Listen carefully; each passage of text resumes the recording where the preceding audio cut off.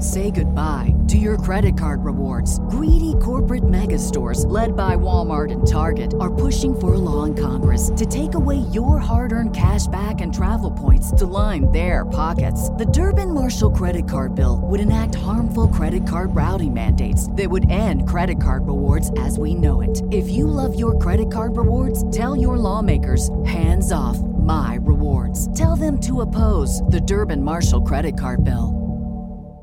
On May 2nd, 1962, Clairvius Narcisse was pronounced dead after suffering a brief illness and was buried in a cemetery near his village. In 1981, he returned to the village, claiming he had spent 2 years as a zombie slave controlled by a powerful Haitian voodoo sorcerer. This case and the phenomenon of zombification was investigated by ethnobotanist Wade Davis in his book The Serpent and the Rainbow, which served as the basis for Wes Craven's 1988 film of the same name. This is based on a true crime.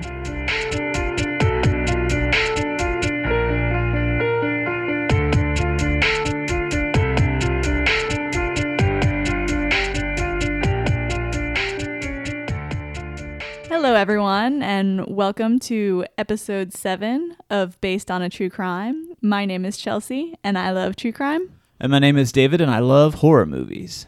So we want to start out by giving a couple of shout-outs to people who guessed our post as to what we would be covering for this week. And that was Joel at TwitchPod on Twitter, also at CarrieMarie19 on Instagram, and Jeremy on Facebook. So thanks for participating and for guessing correctly the topic of this episode. Yeah, a lot of people also saying how much they really love this movie. So we're really excited for the episode this week. And we hope that those of you who really like the movie will like hearing a little bit more about the real backstory. And we'd also like to give a quick shout out to some feedback that we've gotten over the last week. We'd like to give a shout out to D Sativa99 for his iTunes review. Also Suzanne, Megan, April, and Amber on Facebook. Thanks for your feedback. And please leave reviews.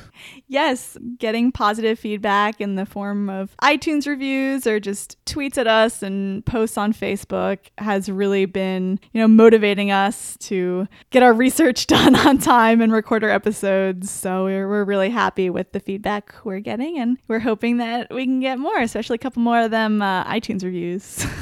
And speaking of posting on social media, we have a contest going on Instagram right now, which involves reposting our image and just following a couple of simple instructions. So please be sure to check us out on Instagram at Based on a True Crime, and hopefully you can win some cool prizes.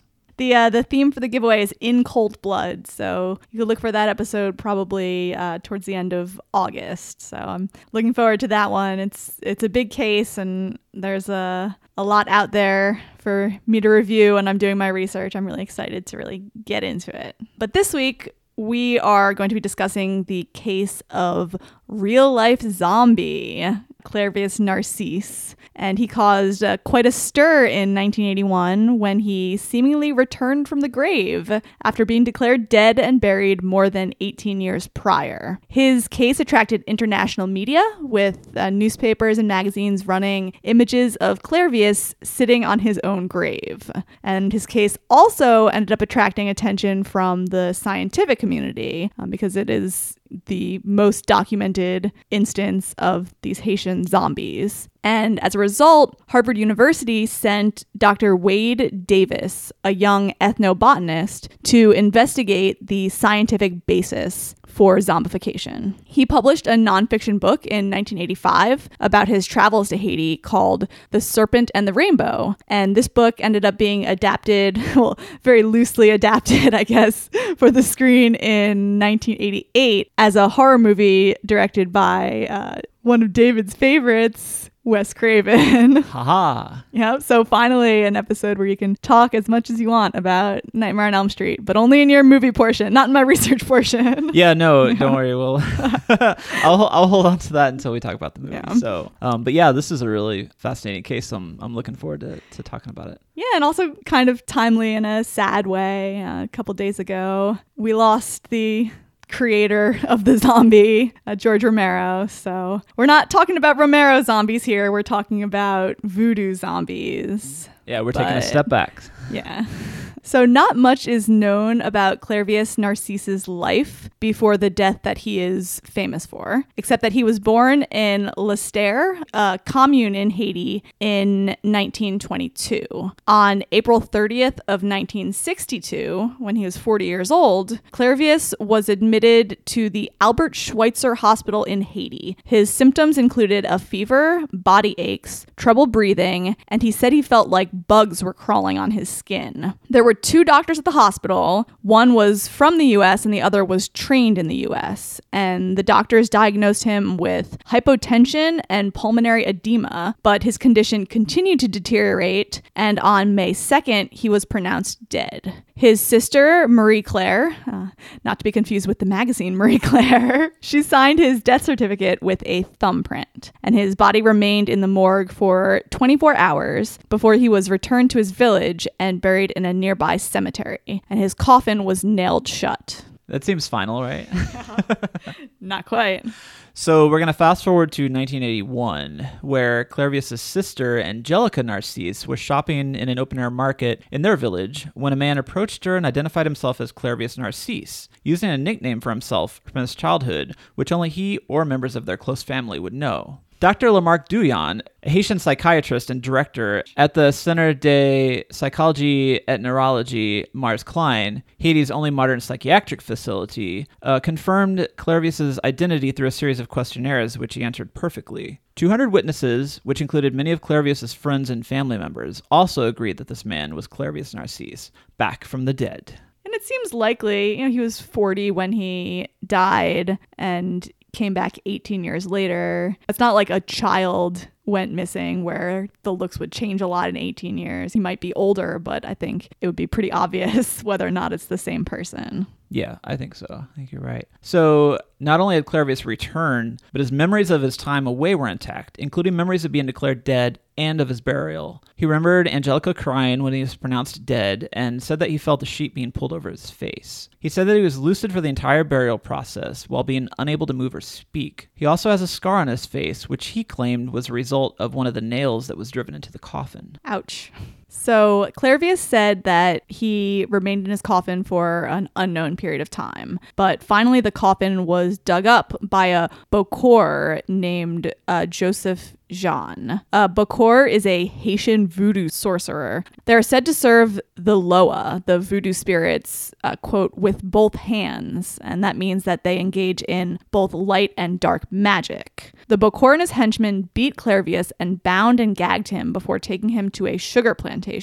At the plantation, Clervius worked alongside other zombies. They toiled from sunup to sundown with only one meal each day, and all of them were given a concoction every day, kind of a paste, which Clervius said kept them in this semi-stupefied, essentially zombie-like state, completely devoid of will, and events during this time occurred almost as if they were in slow motion. And that sounds like hell. It sounds like a living hell. Yeah, and essentially it is. We'll get into that a little bit later. It's the ultimate hell, really. So after 2 years of labor, Clervius was finally able to escape. One of his fellow zombies was being beaten for insubordination after he refused to eat for several days. And during his beating, he managed to actually grab a hoe and he used it to kill the Bokor. So all of the zombies after that were able to escape. However, Clervius did not return home right away because he believed that one of his brothers was the one that had actually arranged to have him turned into a zombie after they had disputed over their parents' land. So instead, he remained in northern Haiti near the plantation for about 2 years and then moved to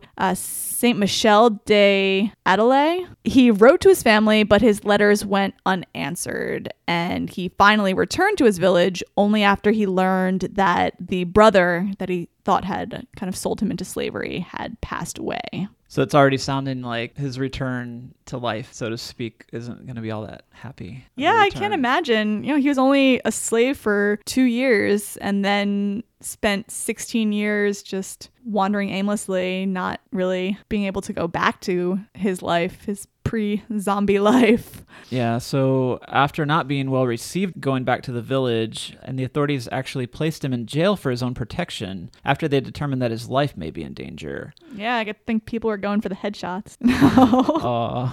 Oh. As a result, Clairvius did not end up moving back to his village, and instead he stayed primarily with Dr. Duyon at his private clinic or at the refuge of the Baptist mission. His case came to the attention of Dr. Nathan Klein, who was a prominent psychopharmacologist who had helped establish the Center for Psychology at Neurology Mars Klein, and he contacted Harvard University, who sent a recently graduated ethnobotanist, Dr. Wade Davis, to investigate the scientific basis for Clairvius' zombification. The doctors were hoping that whatever active agent that was inducing him into a death-like state could be used as an effective alternative to anesthesia. And Dr. Davis then met with Clairvius, who gave his account of his illness, his death, his resurrection, and the years spent as a zombie. When he asked Clairvius if he had been poisoned, he responded, quote, "There was no poison. Otherwise, my bones would have rotted under the earth. The Bokor sent for my soul. That's how it was done." Of his burial, he recounted that, quote, "Even as they cast dirt on my coffin, I was not there, but I floated here, moving wherever. I could hear everything that happened. Then they came. They had my soul. They called me, casting it into the ground." Although Clairvius's case of zombification is the most documented, this is a very deeply ingrained part of the Haitian voodoo culture and society there. And generally there are kind of rules surrounding this zombification ritual. So generally a tribunal needs to be called to determine whether the transgression of an individual is enough to kind of be worthy of being turned into a zombie and sold into slavery, which they called being sold to a society. Davis had been told by Hungan, a voodoo priest, that a tribunal was not summoned for Clairvius, but Clairvius claimed to have been taken for 8 days of judgment, actually after he had risen from the grave. His sister Angelica confirmed that if the tribunal occurred that night, no one would have known of it. And a cousin of his stated that, quote, "There must be a tribunal in a case like that. They must call the dead. Otherwise, they cannot set the trap." And the trap, he specified, was not a poison, but rather something called coup powder. And he said that this powder was what created the zombie. Later, Davis would learn from Jean-Jacques Léofin, one of the founding presidents of the Bazango Secret Society in Haiti, that there are actually 7 transgressions which could result in a person being sold to society. All right. I'm really eager to hear them, so let's go. All right. So these transgressions are 1, ambition, which was defined as excessive material advancement at an obvious expense of family independence. 2 is displaying a lack of respect for one's fellows. 3 is denigrating the Bazango society. 4 is stealing another man's woman. 5 is spreading loose talk that slanders and affects the well-being of others. 6 is harming members of one's family. And 7 is land issues. Any action that unjustly keeps another from working the land. So kind of broad, I would say pretty broad definitions. Broad. I feel like a lot of people could fall into I think we're pretty lucky that zombification has not made it to the U.S. So Davis actually brought up Clairvius Narcisse with Léofin, and he immediately responded, quote, "Narcisse's brother sold him to a society in Cajo. It was the 7th condition. It was the parents' land. He tried to take it by force." So although Clairvius' sister Angelica and other family members didn't seem to be aware of the tribunal that was being called for Clairvius, there appeared to be no love lost between them. Prior to his becoming a zombie, Clairvius fought constantly with his brothers over money and land. He also impregnated multiple women across the Artibonite Valley and took no financial responsibility for them. As a result of his lack of financial burdens, Clairvius was independently successful, essentially at the expense of the greater community. When Clairvius returned, Angelica and another of his sisters sisters told him to leave the village, and they refused to release any of the family land to him, even though he had made claims to the land in national courts. Despite his miraculous return to them, Clervius Narcisse remained a dead man. So while I was doing the research, a lot of articles that focus on it don't really go in depth, and most of them, didn't really cover any of this infighting in his family. So they made it seem like, he returned 18 years later and the first person he saw in the open air market was his sister. And they had this like magical reunion. And I was really surprised when I actually started reading in The Serpent and the Rainbow about this ongoing dispute between he and his family, and the fact that he wasn't really that good of a person. So it was interesting that this is kind of fallen out of the more common narrative about the story. It really took some digging just to find out he wasn't welcomed home with open arms. Yeah, I think that his story is actually somewhat more fascinating than the end result of The Serpent and the Rainbow, just because of all of that backstory. And maybe you should write a screenplay. We should turn this into the movie, the story of Clervius, because it's a tragic return, at least. So the mystery of why Clervius was made a zombie may have been solved, but the mystery of how remained. So Davis first contacted Marcel Pierre, a bookworm who he knew was capable of making the zombie powder. Pierre also had a reputation as a charlatan. The first time he prepared the powder for Davis, Davis immediately knew that the powder that he prepared was fraudulent, partially because he recognized the plants that lacked phytochemical significance, and also because he had prepared the powder in the presence of young children. Eventually, Davis proved his worth to Pierre by pretending to pour zombie powder onto his hand, and Pierre agreed to make the real zombie powder for Davis. So this is kind of similar to the movie, right? Yeah, it is. It's like very loosely adapted, but I feel like there are little bits and pieces. Wade Davis is kind of almost an adventurer as much as a scientist. He got very involved in this task, maybe to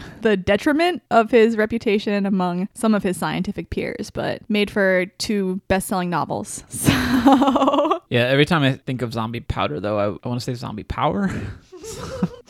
But part of the deal in exchange for this information was that Davis had to accompany Pierre on this gruesome task, which ended up being required to make the powder. So together they robbed the body of a small child from a grave, who was a baby girl. She had been dead for no more than a month. Boo. Yeah, well, yeah, next is that Pierre crushed the skull of the girl and used the bone fragments in the zombie powder, along with, wait for it, freshly killed lizards, the carcass of a toad that was later identified as Bufo marinus, Poi grater, which is aka the itching pea, and it has urticating hairs that can be cut like slivers of glass, and then finally a pufferfish. See, you might have thought between last episode and this episode that we forgot that, the name of our podcast is based on a true crime. So why are you doing these weird kind of mystery movies rather than crimes? But hey, last week, prescription fraud. This week, grave robbing. Crimes. Boom. Yeah? Yeah, exactly. We'll get back to our serial killers next week. So in the end, Dr. Davis was able to obtain zombie powder specimens from several other bookworms in different locations, in addition to this sample, which he purchased from Pierre. And they had a variety of different ingredients, which included toads, tree frogs, snakes, lizards, centipedes, and sea worms. However, there were 3 ingredients which were common to the preparation of all of the zombie powders. The first was charred and ground human bones. Ooh, a very important ingredient. Oof. Yeah. The second were plants with urticating hairs or spines or toxic resins or calcium oxalate crystals. And the third was pufferfish. So the first ingredient, the charred human bones, they're chemically inert, but they do kind of serve, I think, a spiritual purpose. They may also dissuade people from making zombie powder in excess. I think it's the kind of thing that, there was a reason that part of the deal that Pierre made was that he had to go with him on this mission, because it's not okay generally. Yeah, robbing graves. Yeah. Yeah, you get in trouble. Yep. So the plants with urticating hairs, though, at least Davis thinks, may have served a purpose. So he thinks that they're added to help the poison get quickly into the victim's bloodstream by abrading the victim's skin. This is necessary because the powder is supposed to be introduced topically rather than ingested. So it needs to actually penetrate the skin to get into the bloodstream. The pufferfish, though, is the most important ingredient. So pufferfish contains tetrodotoxin. This is one of the deadliest poisons known to man. And the symptoms of tetrodotoxin poisoning include malaise, paraesthesias, which is the numb tingling sensation, cyanosis of the lips, digestive disorders, pulmonary edema, hypothermia, respiratory difficulties, hypotension, aphonia, and complete paralysis. And many of these symptoms were experienced by Clervius before his supposed death. And it sounds like a painful, like, quote, death with all those symptoms. Oh, yeah. Yeah. And that's why I won't eat fugu. So pufferfish is actually considered a delicacy in Japan, where it's called fugu. And you may also recognize it from that episode of The Simpsons. That's Were right. you already going to make that reference? Oh, yeah. So the toxin, the tetrodotoxin, is mostly contained in the viscera of the fish. So once that part is removed, it is generally safe to eat, although not without risk, which is, I think, what made it a delicacy at least as much as its flavor, which I would assume is raw fish flavor. So there have been cases, though, of tetrodotoxin poisoning of diners, including cases where the heartbeat and ventilation fall to imperceptible levels and individuals are actually declared dead before recovering. And these individuals reported being aware of their surroundings but unable to move, which was exactly the case with Clervius. Yikes. Yeah. You go for sushi and end up undead. Yeah. But if you'll remember, the zombie powder is actually only half of the equation. So once he woke up and was brought to the plantation, he was actually being fed a different substance to keep him in the zombified state. You know, after these diners recover from tetrodotoxin poisoning, they're not mindless zombies. And a number of Bokors told Davis that after their victim is disinterred, he or she is beaten into submission and then constantly force-fed a paste that's made from sweet potatoes, cane syrup, and datura. And datura is also fittingly known as the zombie cucumber, and it contains atropine and scopolamine. These are hallucinogens which induce delirium, confusion, psychosis, and amnesia. So should have known it was the zombie cucumber. It's right in the name. Yeah. Zombie cucumber could be a horror movie as well. Creature feature. Surprised it's not already a horror movie. Right. Okay, so based on that, it sounds like Wade Davis got everything figured out, right? Not quite.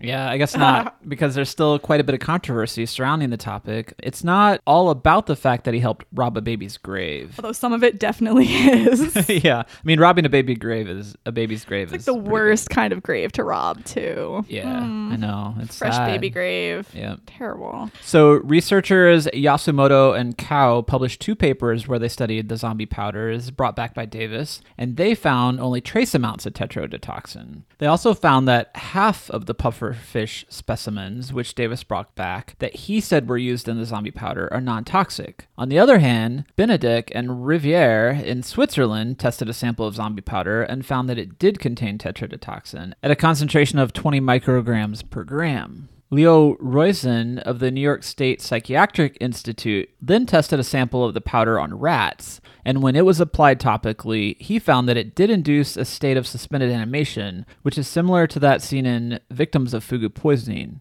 However, when Davis himself tried to repeat the experiment, he found no biological activity whatsoever in the rats. So I guess really the biggest issue with the tests seems to be the variability of the zombie powder samples themselves. As Yasumoto and Kao pointed out, the pufferfish were only toxic half the time. So I guess it really seems likely that not all of the zombie powders would have tetrodotoxin, although that doesn't necessarily mean that the powder, which was used on Clervius and others like him, did not. So there does seem to be a remarkable overlap between Clervius' symptoms and post-death experience, and that of individuals accidentally poisoned by pufferfish. Yeah, it's interesting. Yasumoto and Kao seem to really have it out for Wade Davis. Right, because they're saying, most of the samples weren't toxic. The pufferfish is not the reliable control here, right? Yeah. It doesn't contribute the main properties of the zombie powder. Yeah, and these papers that they published were published over a number of years. So this is like some Hamilton, Aaron Burr shit going on. They had t-shirts printed up that were pufferfish do not have zombie power. Well, they say their samples, it was like nanogram per gram levels of tetrodotoxin. But, they don't offer an alternative explanation. And I do think that between the fact that some samples did test positive for tetrodotoxin, the fact that he knows that there are pufferfish in these powders, I'm sure that it does not work 100% of the time, but it has at least, I feel, worked enough times that we have this one very well documented case. I don't know what it could be besides tetrodotoxin, except I guess magic. Magic zombie power. Magic powder. So now that we've talked a bit about Clairvius's specific case and the chemical basis for zombification, I feel like our discussion wouldn't be complete without at least touching upon the spiritual beliefs surrounding Haitian zombies. So the Voodoo religion and society of Haiti has its roots in Africa, where many of the island's inhabitants were taken in the 1500s to be slaves on sugar and coffee plantations. In The Serpent and the Rainbow, Wade Davis writes that the word zombie is likely derived from the Congo word Nzambi, which means the spirit of a dead person. So although stories of the Walking Dead already existed in Central and West Africa, the experience of slaves in Haiti definitely helped to shape kind of a new take on the zombie. Haiti expert Amy Willence wrote, quote, "To become a zombie was the slave's worst nightmare. To be dead and still a slave, an eternal field hand."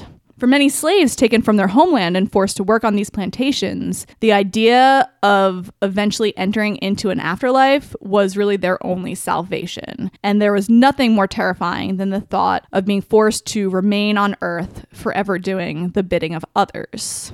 However, in modern times, zombies in Haiti may have taken on more of a comforting role, actually. So Roland Littlewood and Chavans Douillon examined 3 individuals whose families claimed they were zombies. For 2 of these individuals, they ran DNA testing and actually proved that they were not related to the people who claimed to be their families. One of these individuals was a man with brain damage due to anoxia, and the other was a woman with a fetal alcohol syndrome. And the author suggested that the families may have actually mistaken mentally ill or brain damaged individuals who are often found wandering the streets in Haiti to actually be zombie versions of their loved ones. Well, and as we've seen, I guess, I don't know, the first thing that came to mind was The Imposter, how families are eager to, accept a loved one who is returned, regardless of how closely they resembled that family member. Although I guess in that case, it goes to cover from a crime. You know my opinion on that case. I do think they're covering for a crime, so maybe we'll get into that later. Yeah. Might be for a mini-sode in the future, because that's one of my favorite true crime documentaries for sure. Yeah, I know. I've seen it 4 times. It's so good. But it does seem that, for these individuals in Haiti, the belief in zombification actually provided them maybe some comfort or temporary respite, or at least, I guess, a deferred sense of loss by embracing these strangers as zombie family members, essentially. Unfortunately for poor Clairvius Narcisse, his family did not embrace his return, despite the fact that he's maybe the one true zombie here. Yeah, and it's sad to think about, but the culture where, the idea of the zombie is so widespread, I guess you're going to get all sorts of varieties of reactions to people coming home or suddenly showing up, right? Maybe if he had been a little nicer to his family, they would have embraced him, or he wouldn't have been turned into a zombie in the first place. Yeah, I guess so. So finally, we just want to end on the source for the book and the movie title, The Serpent and the Rainbow. So in Voodoo, Damballa is the serpent spirit and the primordial creator of all life. Aida Uedo is his wife and female counterpart, who's usually associated with the sky and the heavens. Her symbol is the rainbow, so their story is also the creation story of the Voodoo faith, which is summarized by Davis as follows. Quote, "Within its layered skin, the serpent retained the spring of eternal life, and from the zenith it let go the waters that filled the rivers up on which the people would nurse. As the waters struck the earth, the rainbow arose, and the serpent took her as his wife. Their love entwined them in a cosmic helix that arched across the heavens. In time, their fusion gave birth to the spirit that animates blood. Women learned to filter this divine substance through their breasts to produce milk, just as men passed it through their testes to create semen. The serpent and the rainbow instructed women to remember these blessings once each month, and they taught men to dam the flow so that the belly might swell and bring forth new life." All right, so for the discussion questions, I guess one of them I have is weigh in on the tetrodotoxin controversy, but I think I couldn't help myself and I interjected all of my comments while we were reading it. Do you have any opinions about whether you think tetrodotoxin is the reason for zombification or not? Are you team, was it Yasumoto or team Davis?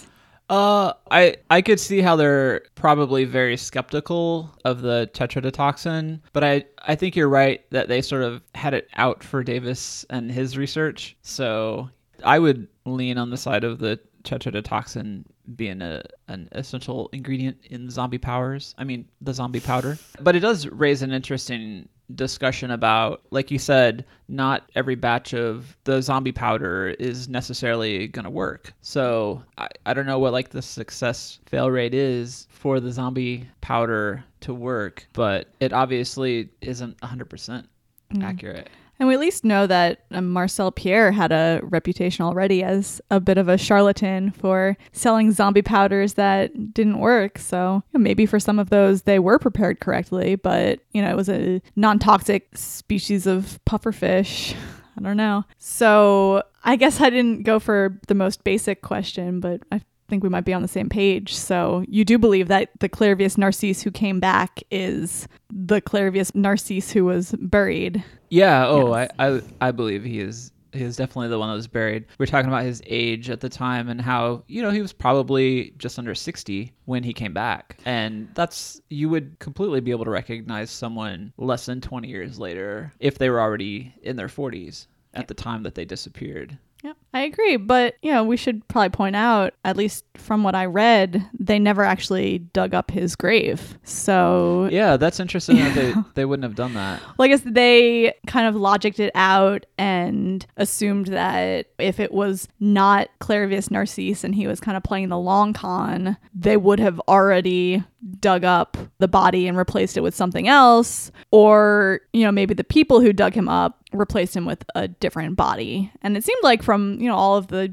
200 testimonials, there wasn't really a question as to his identity. So. Right. So it could have been, he was dug up within the first 24 hours of burial. I think that he would have been able to have been zombified and then dug up and then carried off to work in the plantation. It's not like the guy was rotting in the ground for, years before he was brought back. That would have been a way crazier story. Although this one was pretty crazy. But I will point out that I did read about one other case of zombification. It was a woman, and they actually did look in her grave, and someone had, her body was gone, and there was just a bunch of rocks in there. So kind of interesting. Wow, he's not alone. So you're saying she turned into rocks? That's kind of amazing. Yeah, transmutation. I think the big thing about Clairvius is for a lot of these other zombie cases, their deaths aren't even well documented, whereas Clairvius died in a hospital. He has a death certificate that was signed by a relative, and he was under the care of two doctors, one from the US and the other trained in the US. So it was like legit. The documentation was very legit, which is not the case in most of these zombie situations in Haiti. So one last quick question before we get into the movie. So David, would you rather be a Haitian zombie or would you rather be chased by Romero zombies? Ooh, that's a good question. I mean, I've thought about zombies a lot, and especially Romero zombies. After learning more about the Haitian zombie, though, and the way like they came back and how kind of sad it is, I think that would just be really tragic. I think being chased by Romero zombies, I'd be too occupied to really be sad. I think it would just be and terrifying. you'll stand a good chance. They're slow zombies. Right. Yeah. Even with the mass hordes of them, because the strength in numbers, they're still slow and lumbering. I think they're a threat. They're a threat when there are a lot of them. But yeah, I would go for Chased by Romero zombies. Well, What about I'd you? rather have you be my Haitian zombie and just do whatever I say. Oh no! Out there mowing the lawn 24 hours a day, cooking. Oh. Okay, how about you? Would you rather be the Haitian zombie or chased by the Romero zombies? I too would rather be chased by Romero zombies. I, agree with the Haitians that their idea of being a zombie is just way darker and more terrifying existentially than just being a reanimated corpse. I think the Romero zombies and kind of our zombies that came after that, they don't really go into what happens to your soul after you become a zombie. And I think because these zombies are usually people who are like pretty dead and rotting, as my interpretation was always, it has nothing to do with the soul. It's just the body reanimated. But with Haitian zombies, your soul is trapped. That's why your body is controlled, because the Bokor has your soul and they're using it to control your body, and you're just at their will. And yeah, no thank you. Yeah. Give me 100 Romero zombies. 100 of them coming after you. Yeah. Okay. I can take them. Gotcha. Yeah. Well, I know you could.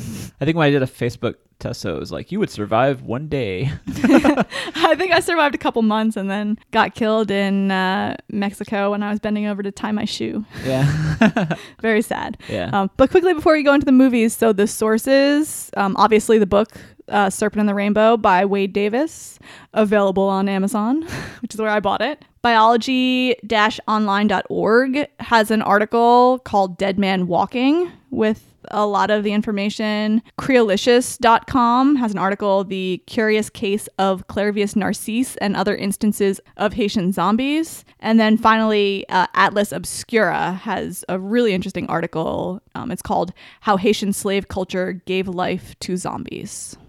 The end. Okay, cool. I learned so much about Haitian zombies that, I had no idea about. But specifically, Clairvius' story, we're going to talk about the film here in a minute. He sort of acts as like kind of a movie monster zombie. He's not a monster, but he's briefly in it. It was really, really good. And this is another case where we watched the movie before I did any of the research. So I almost prefer it that way. I might start doing that for all of them. But it was really interesting reading about this story. And even though I'd say this is even more loosely inspired than Dead Ringers, it was kind of cool seeing where kind of the idea was sparked. Yep, exactly. That spark of life. All right, cool. So we're going to switch over to the discussion of Wes Craven's The Serpent and the Rainbow here in just a second. From Wes Craven, director of A Nightmare on Elm Street, comes a story of the forbidden world between life and death. There's a door to the mystical. And you just walk through it. Somebody brought him back from the grave. And I want to know how they did it. Death is not the end. I'll take your soul. You think you can take these people's secrets and just walk away?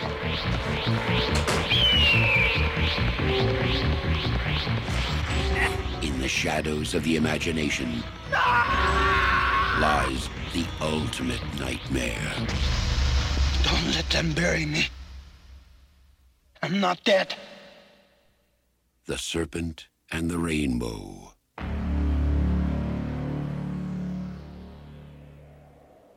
The Serpent and the Rainbow is a 1988 film based on the book by ethnobotanist Wade Davis and directed by Wes Craven, which tells the story of Dennis Allen, an ethnobotanist anthropologist who goes on assignment in Haiti during a period of political unrest to discover the secret of a voodoo drug for a pharmaceutical company who wants to utilize it as an anesthetic. With the help of a fellow researcher and local witch doctor, they quickly discover that the local law enforcement may be more than they bargained for and willing to do anything, including turning Dennis into a zombie to protect their secrets. So up until the local law enforcement part, anyway, it's pretty similar to the premise of The Serpent and the Rainbow, right? It's an ethnobotanist going to Yes. Haiti Yes. and searching for the drug kind of at the behest of the pharmaceutical industry to use as an anesthetic. And Dennis Allen, 2 first names. Wade Davis, 2 first names. It is 2 first names. I guess Davis is not often a first name, but as I keep saying it, David, that's the That's first fine. name. So. I kept typing it as David too, so you're controlling my mind like Yeah. a bookor.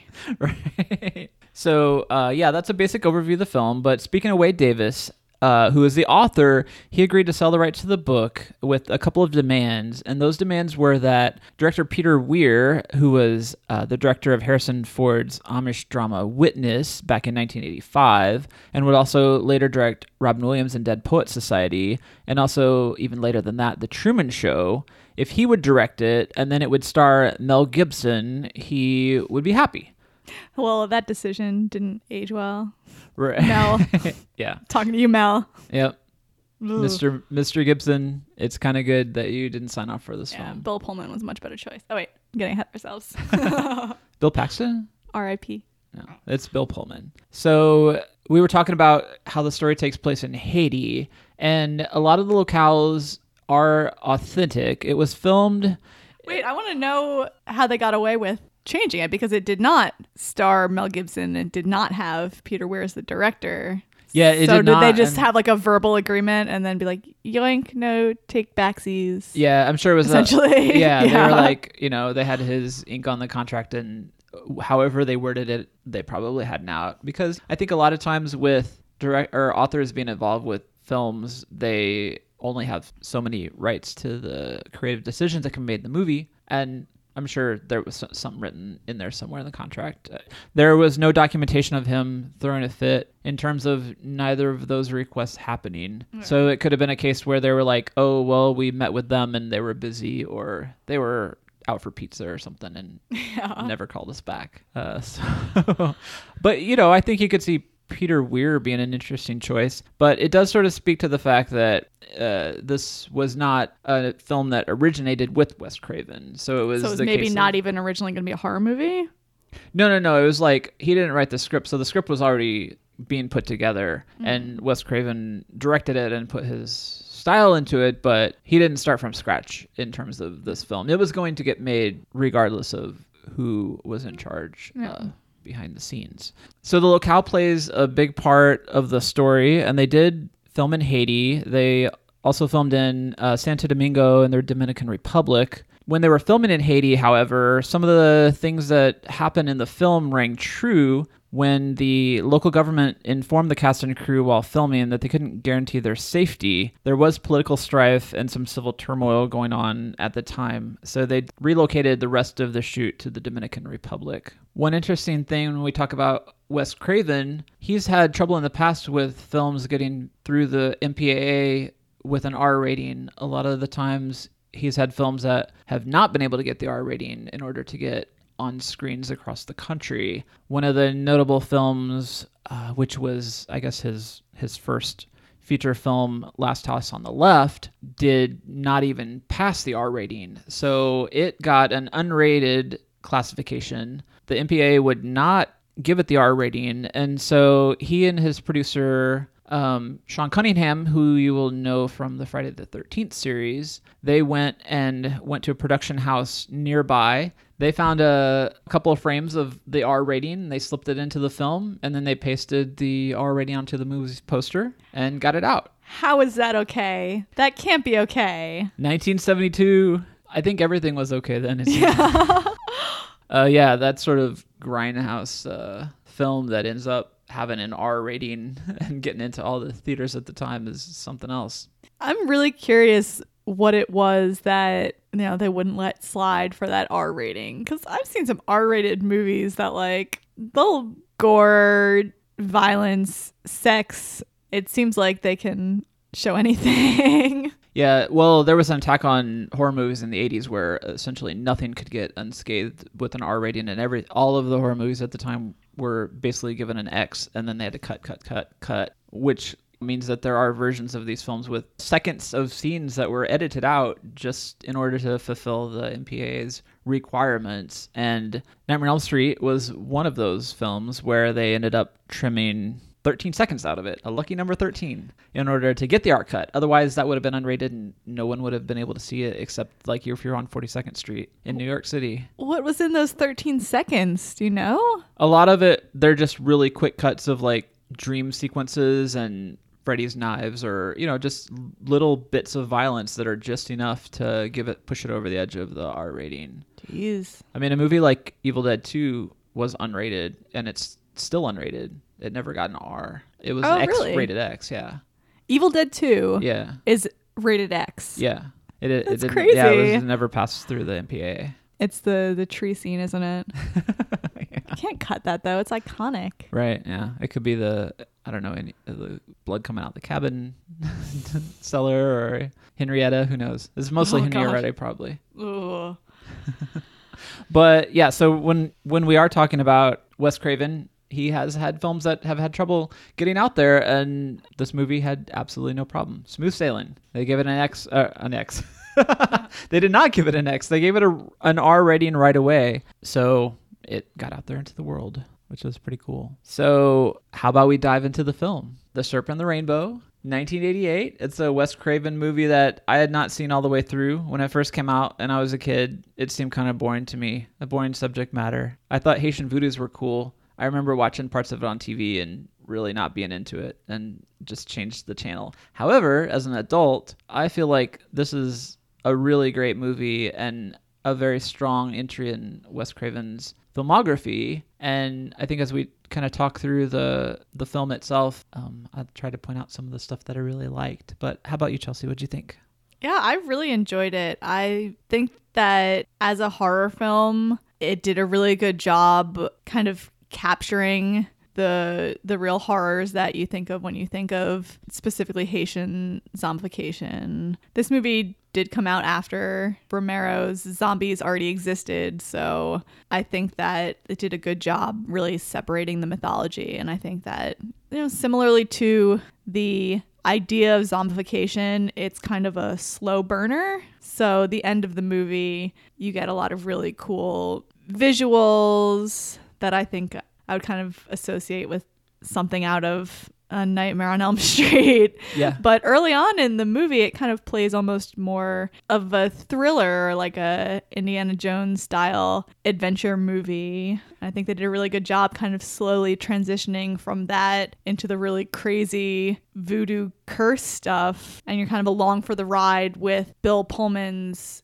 character, you know, who is going there as a scientist and then kind of getting roped into this crazy mystical world. So I really liked it. Yeah, it was a fun Saturday night watch. And it's funny you mentioned Indiana Jones, and Roger Ebert gave it 3 stars, and in his review he says, quote, "In the movie, Pullman plays a cross between William Hurt and Indiana Jones. He's tall, good looking. He's a sensitive intellectual who is called upon to wrestle leopards, battle corpses, confront an evil voodoo leader, and eventually be buried alive, along with the deadly spider that makes itself cozy on his paralyzed eyeball." Oh God, that scene. Oh. Yeah. No. Yeah. Nightmare. Yeah, it's pretty spooky. So I loved watching this movie. I would definitely add it to the library. I think there's like the Scream Factory just came out with a big fancy Blu-ray last year that maybe consider adding once we get a little more established, and maybe set up a Patreon to fund our film library. Yes, buy us Blu-rays. Yeah. All right. If you buy us a movie and ship it to us, we will cover it on the podcast. I'm going to put that offer out there. Any movie based on, you know, true story, buy it, ship it to us, email me. I'll give you my address, but don't show up and kill me. Yeah, please Thank you. Don't kill Chelsea, at least. Oh, no, don't kill David either. Or any of our pets, please. All right, so, you know, after all the research that you did into the case, and then looking back at the film in just sort of a short window of time, I think Clairvius Narcisse's story has a lot of potential, and I see why he had such a small part of the proceedings of the film. I mean, they really want Dennis Allen, aka Bill Pullman's character, to be the lead. He also has a romantic interest who is not I don't want to start off saying she's a romantic interest because she's a fellow researcher who lives in Haiti. And there's that scene when he first arrives where he's like, oh, where's Dr. Marielle? And she turns out to be a beautiful woman and he's surprised, right? And that's a big indicator that there's going to be some romance happening at some point in the movie. Perhaps even doing it under a waterfall. Yeah, that was incorporated in there as well. Yeah. But, you're talking about that connection to A Nightmare on Elm Street. And the movie starts off with Dennis going on sort of this exploration in the Amazon. And he falls into a dream sequence, which is while he's under the influence of mind-altering substances. And that allows some of the fantastic elements to jump up into the movie right away. And that's when the big bad is revealed in some foreshadowing, which is a pretty scary scene. Yeah, I really like that. I mean, I'm not gonna lie, I loved watching him wrestle and snuggle with a friendly leopard, but it was really cool when it kind of took that turn and the kind of voodoo priest that he was cavorting with transformed into the villainous whatever his name Dargent. is. Yeah, Dargent, yeah. So it definitely got you ready for them revealing him later on because you only see his face in that scene, but when he, returns to Haiti on his mission looking for the voodoo powder, you see him kind of, almost as an upstanding, he's not quite an upstanding citizen. He's the head of the corrupt police force, but, and dapper in his suit, doesn't say any words, and you know who he is. Yeah, and I think that is interesting in how he is a government official with power, but also because of the culture, he's a Bokor, right? Yeah. And I mean, that gives it a completely different level as a villain for a film, is that just the Haitian culture being really different than if it had been a straight up, I guess, horror movie that took place in the United States. So do we want to kind of talk through some of the big scenes that stood out to each of us? Or do you want to talk about some of the inaccuracies or kind of portions of the movie that are on par with the book? I think we can start with that because there's not really much overlap. So it'll be a short discussion. Yeah. But I really enjoyed doing the research on Clairvius Narcisse because I think in addition to his zombification, he does have that really interesting backstory. So as we mentioned in the first half, there's not just the how of him being turned into a zombie, there's actually the why within this culture. So this movie doesn't have any of that. Yeah. Christoph is the character who is the zombie with the paperwork to prove it. And he's in it just very, very briefly. It's much more about the hunt for the zombie powder. Yeah, the powder becomes the MacGuffin. Yes. And one of the things, though, that does mirror real life was how they end up creating the zombie powder. So the big items are... They don't get it from a baby in this story. They don't go that far. Yeah, but they do get it from a really, corpse. really creepy corpse that actually appears to Dennis Allen a few times in dream sequences before he finally does dig up the body with the more friendly Bokor. I guess the other thing about the zombie powder was that Louise's character was also similar to Marcel, Pierre, in that he sort of made the false version of the zombie powder at first. And then once Dennis realizes that he was pulling a fast one on him, he's like, okay, I'll show you how it's really done, but you have to go out with me for 3 days and do all these crazy things and perform this ritual in order to produce the zombie powder. Yeah, it's definitely neat, and the book also goes a lot more into the more scientific aspects, so kind of hypothesizing what's in the powder. That aspect is missing from the movie, other than kind of in the final freeze frame, they do the little paragraph that says, they discovered the tetrodotoxin and, it's currently being studied for potential use in the medical field. Right. And that medical field in the movie, I felt there was an undercurrent of these two older white dudes who, I guess, run the pharmaceutical company. It's Schumacher and Cassidy. One of them is played by Michael Gough, who is Alfred in the Tim Burton Batman movies, which is awesome, seeing him just like a year before Batman came out in a different role. I felt through the whole movie that as soon as D'Argent or Louis discovers Dennis's true purpose for being in Haiti, then that was when all the trouble was going to happen. But that didn't seem to be the case with at least Louis's character. He seems to be a threat at first, but then in a way, I guess, begrudgingly befriends Dennis. Yeah, and he actually, in the end, becomes excited at the prospect of his zombie powder being researched and used more widely, and he asks Dennis to make sure they kind of say that he got the powder from Louis, which is a bit more meaningful because, unfortunately, for poor Louis, he does not make it to the end of the movie. He does not, unfortunately. No. But yeah, I think that there's like this MacGuffin aspect for the first half of trying to get the zombie powder. Then, they go and undergo the ritual to make it, and he obviously is getting what he wants. I think the one thing that's frustrating about the movie is that Bill Pullman's character is so stubborn-headed that he at one point is chased out of the country by D'Argent and his crew, but then decides to return. He returns for love, David. Wouldn't you return to Haiti for me? I would. It's still, I was yelling at him while we were watching it, be like, as soon as he enters the country, he's going to get stopped. And he does. And he comes back, and what happens? Something very bad happens to poor Bill Pullman. He's turned into a zombie. Yes. Well, I was thinking of the scrotum piercing, but... No, that happens before he leaves Haiti the first time. Yeah, and he comes back. Yeah, he comes back after getting the nail through the scrotum. That's how you know it's true love. Yeah. Definitely. So he doesn't get his scrotum pierced, but he gets something worse. He gets turned into a zombie. Yeah, he does. And this is when you get to see, I guess, how it would happen to a person, in cinematic terms. He gets the powder blown into his face. It is a hit and run, similar to the frightening incident. At least he didn't spray him with some water as a joke, and then it ended up being that case. Awful. Ricin or whatever. Yeah.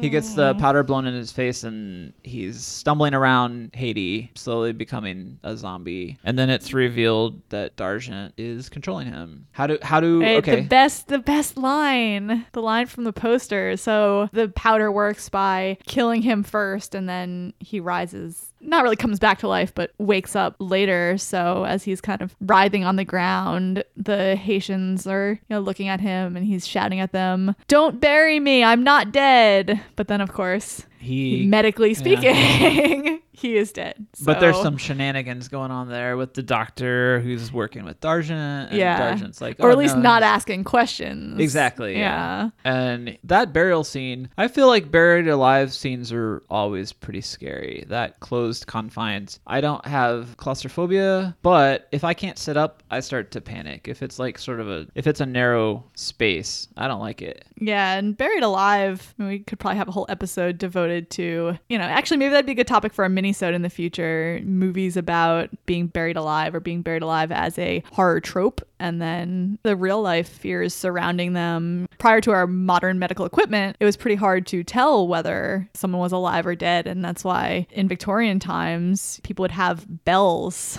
with the string going down to their coffin, because they had found that there were people who were actually buried alive, and you'd go into the coffins and see like fingernail marks.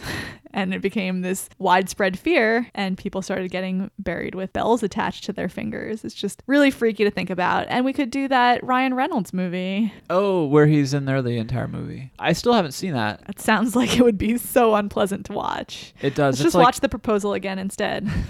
They did the movie, Phone Booth, where it was all Colin Farrell in a phone booth the entire film.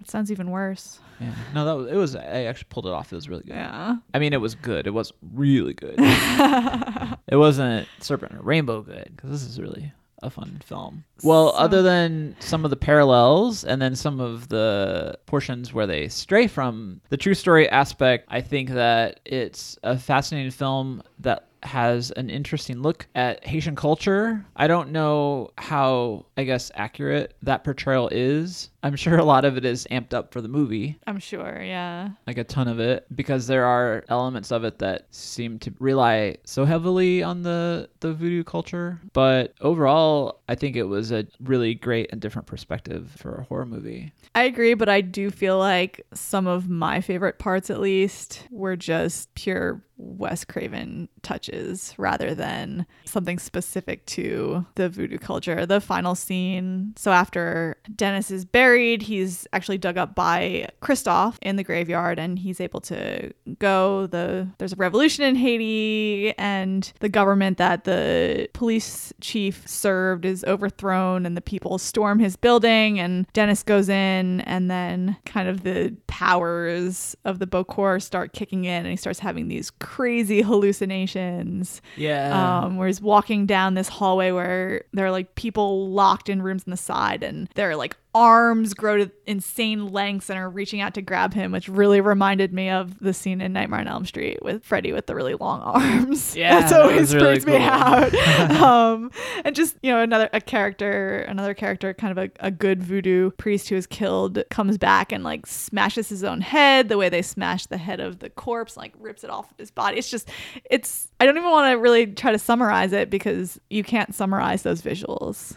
Right. If you haven't seen it, just watch it. Let all the action unfold. And it's got a great ending. It's great. It's very satisfying. So really fun movie. Really interesting how they used aspects of Wade Davis's book in order to make something original, but based on a true crime. Yeah, I love this movie. I think it was really fun between this one and our last full episode on Dead Ringers. They're not all going to be, obviously, true stories that are turned into horror movies, even though David loves horror movies. We will be doing many, many movies that are more on the true crime, kind of more thriller movies, Zodiac-esque. But I really loved these two as a pairing because these are true stories about kind of horrible things. And I really liked seeing how the true stories were spun into horror movies that do they fit well within the genre, I would say. You know, they're really great horror movies. That's a good point. I think so. So that's Serpent in the Rainbow. I think Chelsea and I both recommend you checking it out if you haven't seen it. And also if you're a big Wes Craven fan and haven't seen the film in a while, give it another watch. Yeah. So David, what's your now playing for this week? My now playing is a book, and it's called Nights of the Living Dead. It's a zombie horror anthology novel, which is very odd timing for a couple of reasons. Not only that we just covered Haitian zombies, but also that it's edited by Jonathan Mayberry and George Romero, who just passed away, sadly. Aww. As I was in the midst of reading this book, it's so far really good. It's, as I said, short stories, and all of the tales within take place in the Night of the Living Dead universe, and they're canon. So it's all based on the rule set in the films and the timeline, although there's some flexibility in that they don't all have to be period pieces. So while they all take place, same rules, same universe, are canon, some take place in like 1968, some have references to modern events, and I think that that's a pretty fascinating aspect of it. It also features a story by George Romero called John Doe, and I had happened to just like come across that particular story as we heard news that he passed away. So, but it was a good one, and that was just it was sad, but it's also a really good book. Destroy the brain, destroy the ghoul. Yep, exactly. What's your now playing, Chelsea?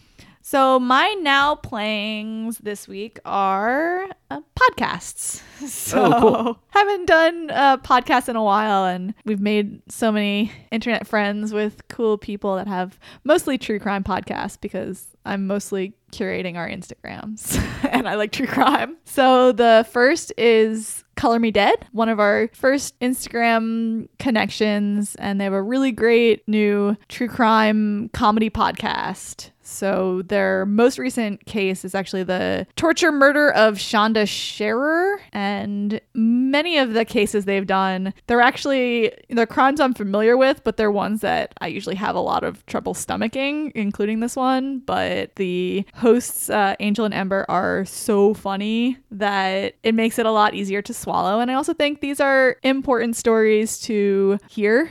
You know, it's kind of important to know what some of the worst stuff that humans are capable of because you should be vigilant. So the other podcast is Something's Not Right. This is a really cool podcast. It's based in Nashville. So most of their cases, the true crime cases that they've covered. But what I really like is that it's not just limited to true crime. So actually their most recent episode is about the great train wreck of 1918, which occurred at Dutchman's Curve in Nashville. They did a really good job covering that case. They're two more awesome ladies, so you definitely go give them a follow and check them out. And then the final one is Homecoming.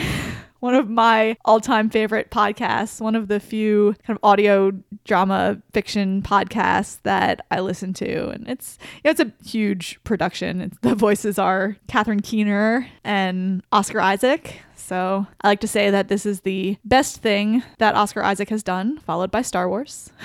Yeah. It's amazing. I don't want to say anything except just check it out. It is just an experience to listen to. So those are mine now playing. What's your coming soon? My coming soon is Valerian, the City of a Thousand I was going to say Valerian. But also paired with the original comic Valerian and Laureline, which is by Pierre Christin and illustrated by Jean-Claude Mézeret. So this film is directed by Luc Besson, and he's an amazing director, but The Fifth Element is a visionary film, and I love it, and I am excited for the sci-fi neon glitter-esque world that the movie looks like, so I'm very excited about that. Oh man, you stole mine. Yeah, but I think we've both had the same ones before, so what's your coming soon? I mean, surprise! What's your coming soon, Chelsea? Well, now I have to think.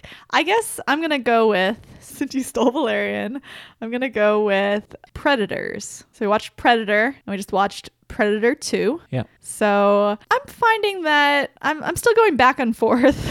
I like parts of them. I definitely like Predator a lot more than Predator 2. And I liked the end of Predator much more than the beginning of Predator. But I'm definitely sold. And I also really want to watch Alien vs. Predator. So I guess that coming soon would have to be Predators so that I could eventually get to Alien vs. Predator. Yeah, and Alien vs. Predator will have to stock up on some wine for that one. Oh, man. It's going to be awesome. Yeah. All right. Well, thank you for listening, especially if you're still listening, because yeah, I do have a bad habit of occasionally stopping my podcast once they finish the case. So if you're still out there, thank you. And please follow us on social media. We're on Instagram at Based on a True Crime. We're on Facebook, Based on a True Crime podcast. And we're on Twitter at True Crime Based. And as we said in the beginning, please, please, please review, reach out, tell us if you like what we're doing, or if you don't like what we're doing, tell us what we can do better. And please enter our giveaway also. Yeah, be sure to enter that. And we just want to say thanks for all the participation. And it's been fun chatting about The Serpent and the Rainbow. Got to talk about Wes Craven. Got to mention A Nightmare on Elm Street a couple times. Yep. You got to slip one last mention in at the end. All right. I did. All right. Thanks for listening. Right. Thanks. Bye-bye. Death is but a door. Time is but a window. We'll be back.